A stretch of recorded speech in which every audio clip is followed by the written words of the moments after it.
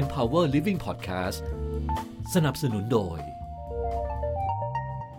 Empower Living ให้คุณอยู่เพื่อทุกความหมายของคุณ EP Thailand วันก่อนผมก็นั่งประชุมกันกับทีมทุกคนเครียดหมดหน้านี่โอ้โหงออย่างนี้เลยนะฮะผมก็บอกว่าเรามาเขียนกันเรื่องเลวร้ายที่สุดที่จะเกิดขึ้นได้มันขนาดไหนมันก็เลวร้ายมากเลยนะถ้าเกิดเราเปรียบเทียบกับสิ่งที่เราเคยมีฮะแบบนั้นเนี่ยเรารอดตายได้ไหมสมมุติว่าในวันนี้ผมทำกับข้าวแค่พอกินได้ถ้าสมมติว่าผมจะต้องถูกบังคับให้ไปเปิดร้านอาหารจริงๆเนี่ยผมก็ต้องทำได้เหมือนกันก็คือว่าผมว่ามันคือความสามารถในการปล่อยวางและรับของใหม่ให้เร็วคือคนเราตอนนี้ต้อง1ไม่ยึดติดกับหัวโขนเดิมหรือโขนในที่นี้ไม่ใช่เฉพาะตำแหน่งนะรวมถึงความรู้ประสบการณ์หรือแม้แต่สิ่งที่เราเคยทำในอดีตแล้วมันถูกด้วยนะคือตอนนี้เราต้องทำตัวเป็นเหมือนกับอะไรก็ตามที่สามารถเปิดรับของใหม่ๆได้ตลอดเวลาซึ่งมันพูดง่ายนะครับแต่มันทำยากมาก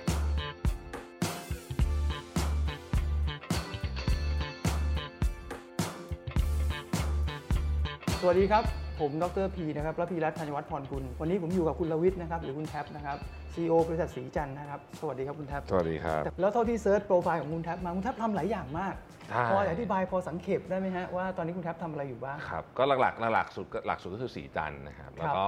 วก็ผมก็มีบริษัทมีเดียเล็กๆชื่อ Mission to Moon Media จริงๆมันก็มาจากตอนนั้นทำเพจอะไรเงี้ยครับแล้วก็รู้สึกว่ามันมีอะไรน่า explore เยอะ Mission to Moon ก็หลักๆก็จะทำคอนเทนต์แต่ว่าจะเป็นคอนเทนต์พอดแคสต์เยอะนะครับแล้วก็คอนเทนต์ในเพจจะค่อยๆขยายอะไรทำไมถึงทำเรื่องนี้ขึ้นมาครับจริงๆตอนนั้นไม่มีอะไรครับก็รู้สึกอยากเขียนอะไรเก็บไว้ครับแล้วก็ช่วงนั้นมันก็คนเปิดเพจกันเยอะฮะช่วงนั้นเป็นช่วงที่ช่วงเริ่มของพวกเพจช่วงนี้ครับก็เลยทำจริงแล้วก็รู้สึกว่าเราก็เขียนไปลงเพจบ้างแล้วก็ไปดัดแปลงรีไรต์ใหม่ไปออกเป็นหนังสือบ้างอะไรอย่างเงี้ยฮะตั้งใจไว้ว่าอยากจะออกหนังสือสักปีละเล่มหนึ่งอะไรอย่างเงี้ยครับแค่คิดว่าจะทำเล่นๆจนตอนนี้เฉพาะพาร์ทนั้นพาร์ทเดียวเนี่ยผมว่ามันเป็นสปริงบอร์ดทำให้คนรู้จักคุณแท็บมากขึ้นใช่ก็เยอะเหมือนกันฮะก็คือตอนนี้จริงๆมันก็กลายเป็น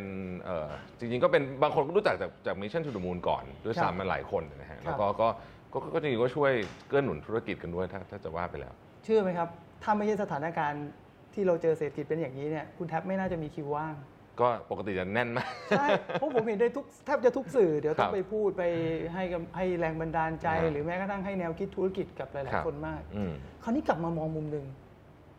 เราเคยคิดมาก่อนไหมครับว่าเส้นทางเราจะต้องมาเป็นแบบนี้จริงๆไม่ได้คิดมาก่อนแต่รู้สึกว่า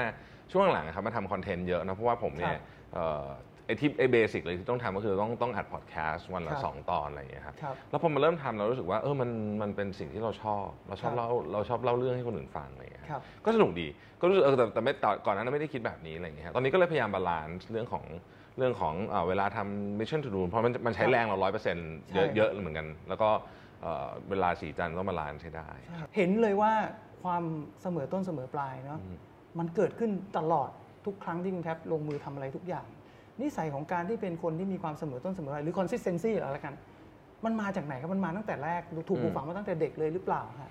จริงๆก็ไม่เชิงนะครับเป็นคนก็ไม่ได้เสมอต้นเสมอปลายขนาดนั้นแลดูโคตรขยันนะพูดในภาษาบ้านๆนี่คือมีถามคุณรู้จักศรีจันทร์ไหมรู้จักใครรู้จักศรีจันทร์รู้จักเพราะว่าเจ้าของชื่อคุณรวิทย์เนี่ยเขาจะพูดกันในวงการว่าโคตรขยันทำไมทำอะไรได้เยอะแยะขนาดนี้ทั้งที่เวลาก็พอๆกับพวกเราขยันมากจริงๆก็ไม่ได้ขยันขนาดนั้น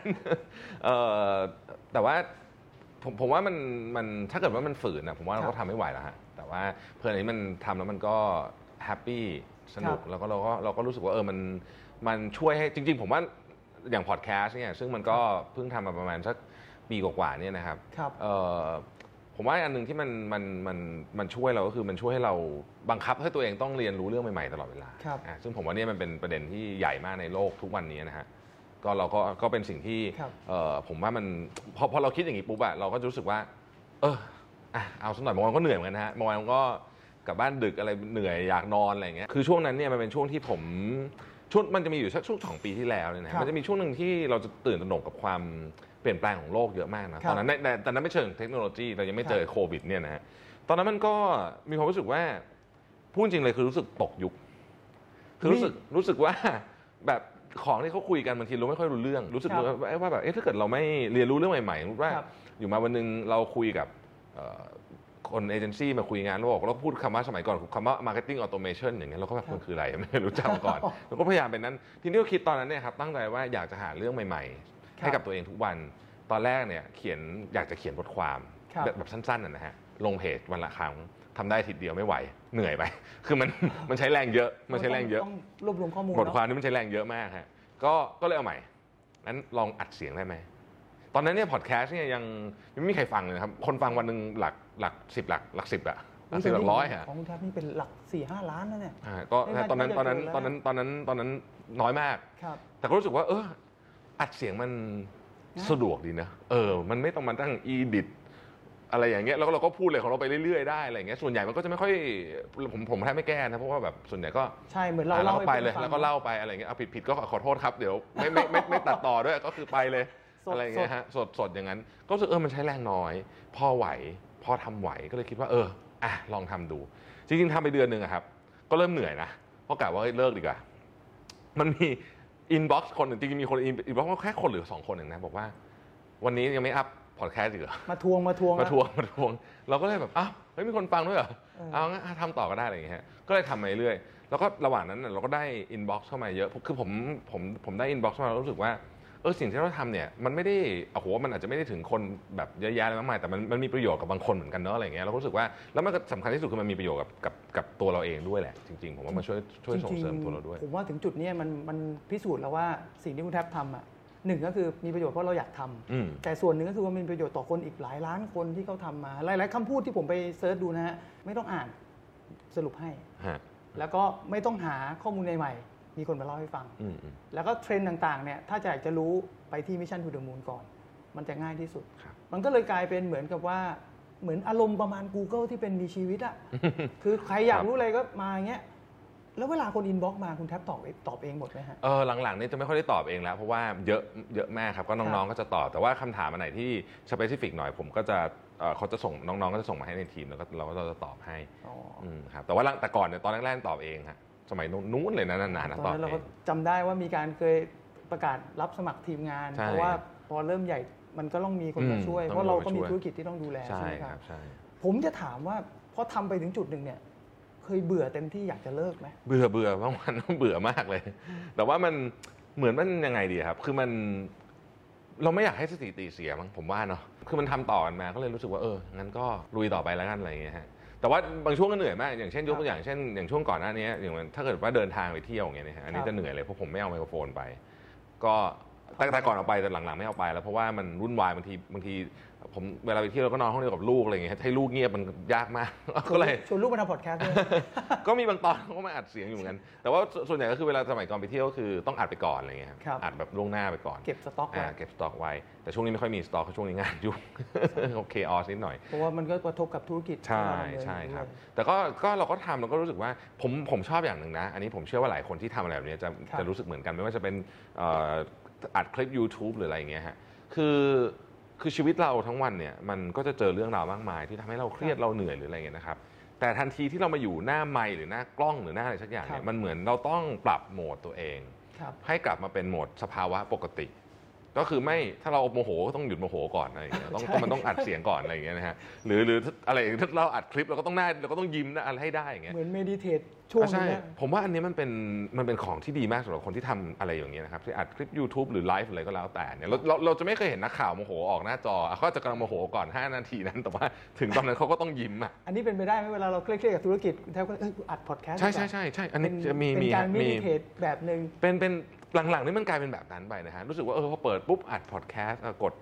บันทึกปุ๊บเราก็รู้สึกว่าเราผ่อนคลายฮะผมเคยถามรุ่นพี่หลายคนเนาะอันนี้มันเป็นคำตอบอันนึงที่คุณแทบให้แล้วว่าพวก CEO หลายๆคนแม่งเครียดสมัยก่อนผมก็เครียดแต่วิธีการรีแลกซ์เราทำเพจเราก็เขียนบทความกุ้งกิ้งของเราไปนั่นแหละมันก็เหมือนเราหลุดไปอีกโลกนึงใช่ของคำถามแฟนเพจก็หลุดไปอีกโลกนึงคุณแทบก็ทำแบบนี้ด้วยคุณก็เพิ่งทราบว่าทำแบบนี้พอเราเริ่มมีชื่อเสียงเนี่ยมันกระทบกับชีวิตความเป็นอยู่ของเราไหมซึ่งเมื่อก่อนเราเป็นคนที่อยากจะทำอะไรก็ง่ายๆได้คุณท่านรู้สึกว่าลำบากไหมครับกับการที่จะต้องใช้ชีวิตทั่วๆไปก็ไม่ลำบากนะฮะก็โอเคก็ทุกครั้งที่มีคนมาทักอย่างสมมติไปที่ไหนมีคนมาทักซื้อของเงี้ยในห้างเงี้ยก็จะมีเหมือนกันแต่ผมรู้สึกว่าคือเนื่องจากว่าเราไม่ใช่ดาราอะไรอย่างเงี้ยเพราะฉะนั้นผมรู้สึกว่าคนที่เข้ามาทักเนี่ยเขาต้องรวบรวมความกล้าเยอะมากนะคือเราไม่ได้เป็นแบบ คนที่เหมือนแบบว่าอยู่ดีๆเดินแล้วจะมีคนจะเข้ามาทักอะไรอย่างเงี้ยก็ถือว่าต้องก็ appreciate ก็แต่มันก็ไม่ได้เยอะขนาดนั้นครับมันก็โอเคแต่ผมไม่แน่ใจว่าในมุมมองของครอบครัวพอเราเป็นคนที่มีชื่อเสียงในโลกออนไลน์มากๆไม่แน่ใจว่ามันกระทบกับเขาหรือเปล่าในมุมมองของคุณแท็บนะฮะถ้าใครติดตามเพจ Facebook ผมนี่ก็ค่อนข้างจะกึ่งจะ public เหมือนกันเนี่ยนะฮะผมจะไม่ค่อยโพสต์เรื่องจะไม่เคยโพสต์รูปลูกหรืออะไรเงี้ยลงเลยแล้วก็จะโพสต์เรื่องครอบครัวน้อยมากคนก็จะแบบทำไมถึงไม่เขียนถึงเหรออะไรเงี้ยบอกว่ามันต้องอยาก protect ความเป็นส่วนตัวของเขาด้วยอะไรเงี้ยแล้วก็แต่ว่าจริงๆแล้วเนี่ยผมว่ามันก็ดีเหมือนกันนะคือทุกครั้งที่ผมมีเหตุการณ์อะไรที่ผมเจอมาจากการเป็นอย่างเงี้ยคือลูกสาวผมเขาก็รู้พ่อเขียนหนังสืออะไรอย่างเงี้ยเราก็จะเล่าเรามีเรื่องเล่าให้เขาฟังอ่ะเรารู้สึกว่าผมว่าก็เป็นประสบการณ์ที่ดีการเล่าเรื่องเก่งแบบนี้เป็นมาตั้งแต่เด็กเลยหรือเปล่าฮะถูกปลูกฝังมาจากคุณพ่อคุณแม่หรือเปล่าหรือว่าคุณแทบฝึกขึ้นมาเองจริงๆต้องบอกว่าเป็นถ้าเกิดพูดในแง่ของเขียนหนังสือนะครับหนังสือบทความช่วงแรกที่ผมเขียนลงเพจอะผมจำได้เลยว่าผมมีเพื่อนคนหนึ่งเพื่อนสนิทเลยแหละนะฮะคือตอนนั้นมันไม่มีคนมาไลค์เลยมีคนไลค์แบบ5 คน3 คนอะไรอย่างเงี้ยแต่ผมก็พยายามเขียนวันอาทิตย์ละสักวันอัน2 อันอะไรอย่างเงี้ยแล้วเพื่อนผมก็บอกว่าเฮ้ยกูมีอะไรจะบอกอย่าโกรธนะมึงเขียนไม่รู้เรื่องเลยอะแล้วบอกว่าจริงเหรอให้แก้หน่อยดิเพื่อนผมเนี่ยก็แก้เหมือนกับบอกให้ตรงนี้มันวนอะไรเงี้ยคือเขาไม่ได้เป็นเอดิเตอร์หรืออะไรนะคือแต่ว่าเขาเป็นคนที่มีลอจิกที่ดีเขาก็แก้ฉันบอกเฮ้ยว่ะดีขึ้นเยอะเลยหลังจากนั้นผมก็ส่งมันแก้ตลอดจนกระทั่งหนังสือหลายเล่มเนี่ยเล่มช่วงแรกเนี่ยที่ยังไม่ได้มีแบบคนช่วยจริงจังเนี่ยก็เพื่อนผมเนี่ยก็ช่วยอ่านให้แล้วก็แบบคนเดิมเลยนะคนเดิมเนี่ยเขาช่วยไม่ชวนเขามาทำงาน Mission to the Moon ด้วยจริงเขาคือ CTO ที่อยู่ที่สีจันทร์นี่แหละเป็นเพื่อนสนิทกันแล้วก็ทำให้ว่างๆอะไรอย่างเงี้ยนะแล้วก็เราก็เฮฮากันอยู่แล้วเราก็ไปกินข้าวประจำก็บอกว่าก็ช่วยหลังๆนี่อาจจะน้อยลงแล้วแต่ว่า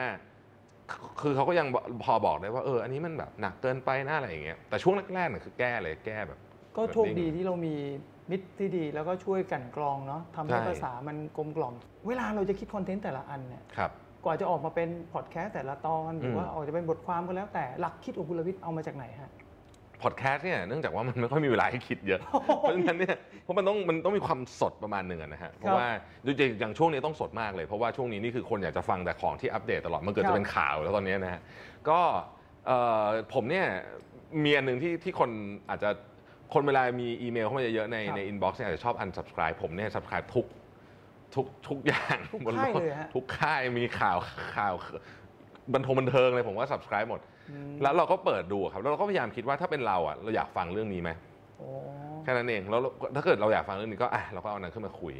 นั่นหมายว่า A Day in a Life เนี่ยคุณแทบก็ต้องดูข่าวเยอะมากผมจะมีไอ้เมลที่เหมือนจังเมลที่คนอื่นคือมันคือจังเมลสำหรับคนอื่นเนี่ยแต่ของผมเนี่ยคือผมรับหมดเลยทุกอันเลยคือ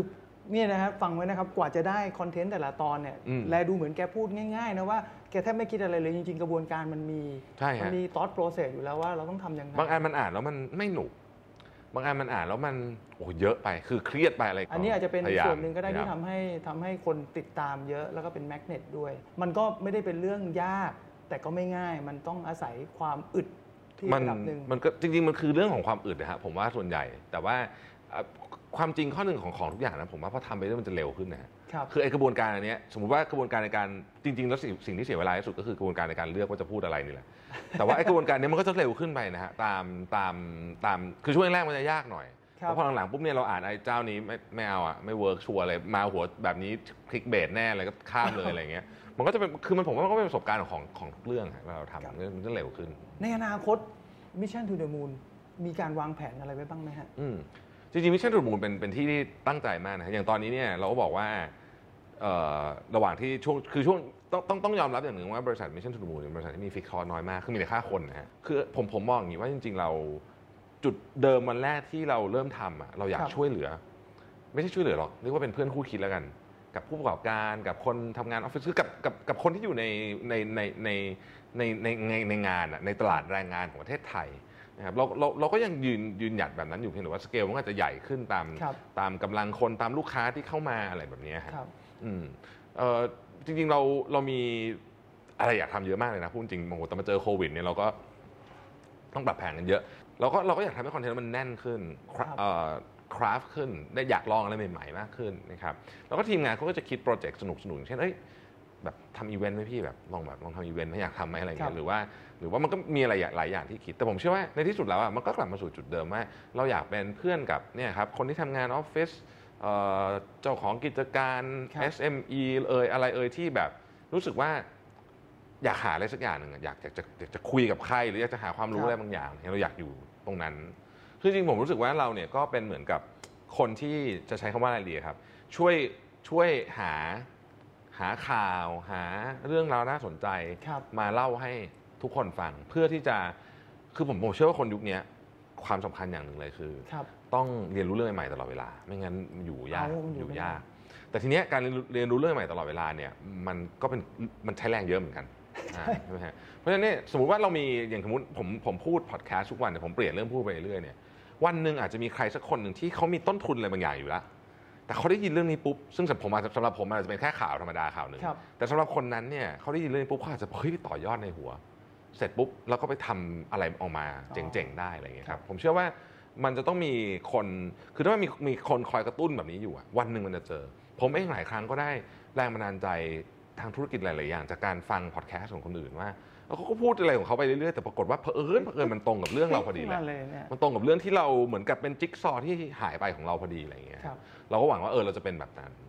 นั่นแสดงว่าการที่เราจะทำสื่อนะครับสำหรับทุกคนที่สนใจทำสื่อนะแต่อาจจะไม่มีวิธีคิดที่มันสามารถไปต่อได้กว่าทุกคนที่จะทำสื่อแบบนี้ได้ต้องผ่านเรื่องยากมาก่อนก็คือต้องหาข้อมูลต้องไดเจสต์เป็นและที่สำคัญต้องเล่าเรื่องเป็นด้วยในแง่ของคนทำงานอยากให้คุณทัพให้แง่คิดแล้วก็วิธีการสักเล็กน้อยให้เขาปรับตัวสู้สภาวะแบบนี้หน่อยฮะผมว่าตอนนี้ฮะผมเคยอ่านบทความหนึ่งของพี่โจ้ธนาผมชอบมากเลยถ้าผมจำชื่อถ้าไม่ผิดน่าจะชื่อว่าวิชาตัวเบาถ้าผมจำชื่อไม่ผิดนะถูกต้องครับผมรู้สึกว่ามันเป็นอย่างนั้นจริงๆครับก็คือคือคนเราตอนนี้ต้องไม่ยึดติดกับหัวโขนเดิมหรือโค้งในที่ไม่ใช่เฉพาะตำแหน่งหน้าที่นะแต่ผมพูดถึงรวมถึงความรู้ประสบการณ์หรือแม้แต่สิ่งที่เราเคยทำในอดีตแล้วมันถูกด้วยนะฮะคือตอนนี้เราต้องทำตัวเป็นเหมือนกับอะไรก็ตามที่สามารถเปิดรับของใหม่ๆได้ตลอดเวลาซึ่งมันพูดง่ายนะครับแต่มันทำยากมากเพราะว่ามนุษย์เราเนี่ยจะบิวตัวตนเนี่ยขึ้นมาจากของพวกนี้แต่ถ้าเกิดเราสมมุติว่าในวันนี้ผมทำกับข้าวพอกินได้แต่ผมจะต้องถ้าสมมติว่าผมจะต้องถูกบังคับให้ไปเปิดร้านอาหารจริงๆเนี่ยผมก็ต้องทำได้เหมือนกันผมคิดอย่างนี้นะคือผมรู้สึกว่ามันจะต้องเราอันนี้ผมเป็นสกิลสำคัญที่สุดอาจจะเรียกว่าเป็นถ้าเกิดใช้ภาษาเท่ๆสมัยนี้เรียกว่าเป็น relearn อะไร unlearn relearn อะไรอย่างเงี้ยแต่ว่าจริงๆผมก็คือว่าผมว่ามันคือความสามารถในการปล่อยวางและรับของใหม่ให้เร็วหรืออาจจะเรียกว่าเป็นความสามารถในการปรับตัวด้วยก็ส่วนหนึ่งนะฮะแต่ว่าผมว่าการสามารถในการปล่อยวางและรับของใหม่ให้เร็วเนี่ยสำคัญอย่างตอนนี้คนก็ทุกข์ใจกันมากก็วันก่อนผมก็นั่งประชุมกันกับทีมผมก็บอกว่าทุกคนเครียดหมดหน้านี่โอ้โหงออย่างนี้เลยนะฮะผมก็บอกว่าเรามาเขียนกันว่าเรื่องเลวร้ายที่สุดที่จะเกิดขึ้นได้worst case เลยแบบสุดๆเลยมันขนาดไหนทุกคนก็เขียนกันนะฮะมันก็เลวร้ายมากเลยนะต้องบอกอย่างนี้นะแต่มันเลวร้ายมากถ้าเกิดเราเปรียบเทียบกับสิ่งที่เราเคยมีฮะใช่ใช่คือถ้าเราเคยมีอันเนี้ยแล้วเราไปมองโอ้โหอย่างนี้เลวร้ายมากแต่ถ้ามาถามใหม่ว่าแบบนั้นเนี่ยเรารอดตายได้ไหมคำถามก็จะเริ่มเปลี่ยนแล้วก็ทุกคนก็จะแบบก็รอดได้เพราะว่าถ้าเกิดรอดตายได้ถ้ายังไม่ตายเนี่ยเดี๋ยวเราก็กลับมาสู้กันใหม่ได้แต่ถ้าเกิดเปรียบเทียบของเก่าเลยนะโอ้โหมันทุกนอนไม่หลับหรอกยอดขายหายไป 80% อย่างเงี้ยสมมุตินะฮะโอ้โหมันไม่ไหวต้องเอาเท้าไก่หน้าผากใช่คือผมว่าอันเนี้ยครับจริงๆต้องบอกว่าวิกฤตโควิดครั้งนี้นะสอนคติธรรมให้มนุษย์เลยนะผมว่านะว่าเนี่ยโอ้โหเราคิดว่าเราเจ๋งนู่นนี่มาจากไหนตัวโอ้โหเราเจอที่นี่เข้าไปทีเดียวปุ๊บเนี่ยมันสอนให้เรารู้เลยว่าเรื่องสำคัญในชีวิตจริงมีไม่กี่อย่างเชื่อว่าหลายคนตอนนี้ขมวดคิวกันวันนี้ไม่ค่อยไม่เห็นใครยิ้มในช่วงนี้นะฮะก็ผมก็ยังยิ้มแบบแห้งๆยิ้มแห้งคือมันบอกให้เห็นนะเนื่องจากเราก็อยู่ใน Gen X ตอนปลายเราเห็นการเปลี่ยนแปลงมาเยอะแต่รอบนี้ต้องยอมรับว่ามันหนักที่สุดจริงๆหนักที่สุดใน100 ปีใช่แล้วก็คนที่ปล่อยวางได้คือเดี๋ยวต้องแยกก่อนนะที่เวลาคุณแทบพูดกับผมพูดเนี่ยคำว่าปล่อยวางคือไม่ใช่แบบทิ้งทุกอย่างแต่ความหมายคือปล่อยวางน่าจะเป็นเรื่องทางอารมณ์ก่อนเมื่อกี้คุณแทบก็ยกตัวอย่างแล้วว่าลองดูซิว่าถ้าเลวร้ายสุดเป็นยังไงแล้วถอยหลังคิดว่าเราจะวางแผนรับมือกับมันแบบไหน แล้วเดี๋ยวมันจะไปต่อได้ใช่ไหมครับผมมีเคล็ดลับอันหนึ่งนะฮะอยากฝากไว้เผื่อใครจะไปใช้มีพยัญชนะอะไรแจกไหมฮะ พยัญชนะไม่มีแต่ว่าอันนี้เป็นเคล็ดลับที่เวิร์กมากเลยนะครับผมคือตอนนี้ครับเป็นช่วงเวลาที่ผมเชื่อว่าในหัวของคนส่วนใหญ่เนี่ยเป็นเมฆแบบขมุกขมัวครับคือแบบอะไรก็ไม่รู้กลัวติดโควิดด้วยกลัวตกงานกลัวเงินไม่มีเงินจะคือมันจะมัวมากหลายเต็มไปหมดเลยนะฮะซึ่งอันนี้ความรู้สึกเนี้ยมันเป็นความรู้สึกที่ทำให้เราดิเพรสนะอาจจะถึงขั้นไปแบบซึมเศร้าไปเลยนะฮะแต่สิ่งสำคัญก็คือเราต้องรู้ก่อนว่าจริงๆแล้วเนี่ยเรื่องของเรามันคืออะไรกันแน่วิธีการที่ดีที่สุดคือเอาปากกามัน1แท่งกระดาษแผ่นใหญ่ๆต้องใหญ่หน่อยเพราะเรื่องมันเยอะแล้วก็เอาปากกานะครับกระดาษนะครับเขียนค่อยๆทีละนิดเรื่องที่1เรื่องที่1เรื่องเงินสมมติเรื่องเงินเงินติดหนี้ใครอยู่บ้างคิดลิสต์มาเดือนเท่าไหร่อาจจะเขียนหน้าเดียวไม่พออาจจะอะไรอย่างเงี้ยนะฮะเรื่องกังวลเรื่องอะไรอีกเรื่องอาจจะกังวลเรื่องช่วงนี้ทะเลาะกับแฟนบอกบางทีมันมาด้วยกันนะของพวกนี้นะฮะบางทีมันเครียดเขียนไม่หมดเลยฮะครับแล้วเอากระดาษไปแผ่นนึงนะแบ่งครึ่งอะไรที่เราควบคุมได้บ้างวางไว้ข้างอีกข้างหนึ่งอะไรที่เราควบคุมไม่ได้เพราะฉะนั้นฝั่งเนี้ยบอกตัวเองว่าอย่าไปยุ่งกับมันไม่ต้องไปคิดแล้วเอาเวลาทั้งหมดพลังงานทั้งหมดที่เรามีค่อยๆมาแก้ฝั่งที่ควบคุมได้ทีละอันไปก็โฟกัสอยู่ดีนะใช่ก็ตามคือแต่ตอนนี้เชื่อไหมครับว่าคนจำนวนมากเนี่ยกำลังกังวลในสิ่งที่ตัวเองทำอะไรไม่ได้เลยเช่นอย่างนี้ผมบอกโควิดจบเมื่อไหร่มันไม่มีใครรู้อะแล้วมันไม่ควรเป็นคำถามที่ถามถูกต้องแล้วเราก็ทำอะไรไม่ได้เราก็ทำสิ่งที่ดีที่สุดก็คือเราพยายามจะไม่ป่วยเราพยายามจะไม่ไปติดคนอื่นเราก็พยายามsocial distancing อะไรแบบนี้นะครับแต่ว่ามันจะจบเมื่อไหร่มันไม่มีใครรู้จริงๆแล้วการที่เรากังวลนะคนส่วนใหญ่กังวลคุณคิดถึงเรื่องนี้มันทำอะไรไม่ได้อะครับคือไม่ได้บอกว่าให้แบบเลิกสนใจมันนะแต่ก็ต้องยอมรับจริงๆว่ามันคือสิ่งที่เหนือการควบคุมของเราจริงๆมันมีภาษาอังกฤษเนาะคุณแทบก็เคยแตะเรื่องนี้เหมือนกันว่า concernก็คือเราเป็นห่วงเรากังวลแต่มันไม่ได้แบบถึงขนาดแพนิคจนทำอะไรไม่ได้นะผมว่าวันนี้นะครับเราก็เห็นแล้วนะครับว่าคุณแทบให้แง่คิดอะไรหลายอย่างแต่สิ่งหนึ่งที่สำคัญผมเห็นชัดเจนเลยว่าแกตัวเบาจริงๆแกไม่มีความเครียดเลยอาจจะเป็นไปได้ว่าแกรู้ได้แหละว่าคุณแทบอาจจะรู้ก็ได้ว่าวิธีการรับมือกับสถานการณ์ที่มันเกิดขึ้นเราต้องทำยังไงก็เครียดครับแต่ว่าก็เบาลงไปเยอะหลังจากทำไอ้แบบฝึกหัดเมื่อกี้ที่ผมเล่าให้ฟังนะนั่นหมายความว่าถึงแม้เราจะเป็นคนทำงานนะที่ติดตามฟังตอนนี้อยู่ก็ไม่ได้หมายความว่าเราจะทำแบบที่คุณแทบแนะนำวิธีนี้ทำได้ทุกคนเลยฮะจะเป็นผู้ประกอบการรายเล็กรายใหญ่หรือว่าจะเป็นมนุษย์เงินเดือนระดับไหนใช่สุดท้ายเราต้องเบาใจตัวเองก่อนด้วยตัวเบากับสิ่งที่เราควบคุมได้ถูกต้องวันนี้ต้องขอบคุณคุณแทบมากเลยนะครับที่มาสอนวิชาตัวเบาแล้วก็บอกให้พวกเราทุกคนเบาใจและควบคุมในสิ่งที่เราต้องควบคุมได้วันนี้ต้องขอบคุณแขกรับเชิญนะครับคุณแทบด้วยนะครับไว้โอกาสหน้าจะต้องขอรบกวนอีกนะฮะยินดีครับ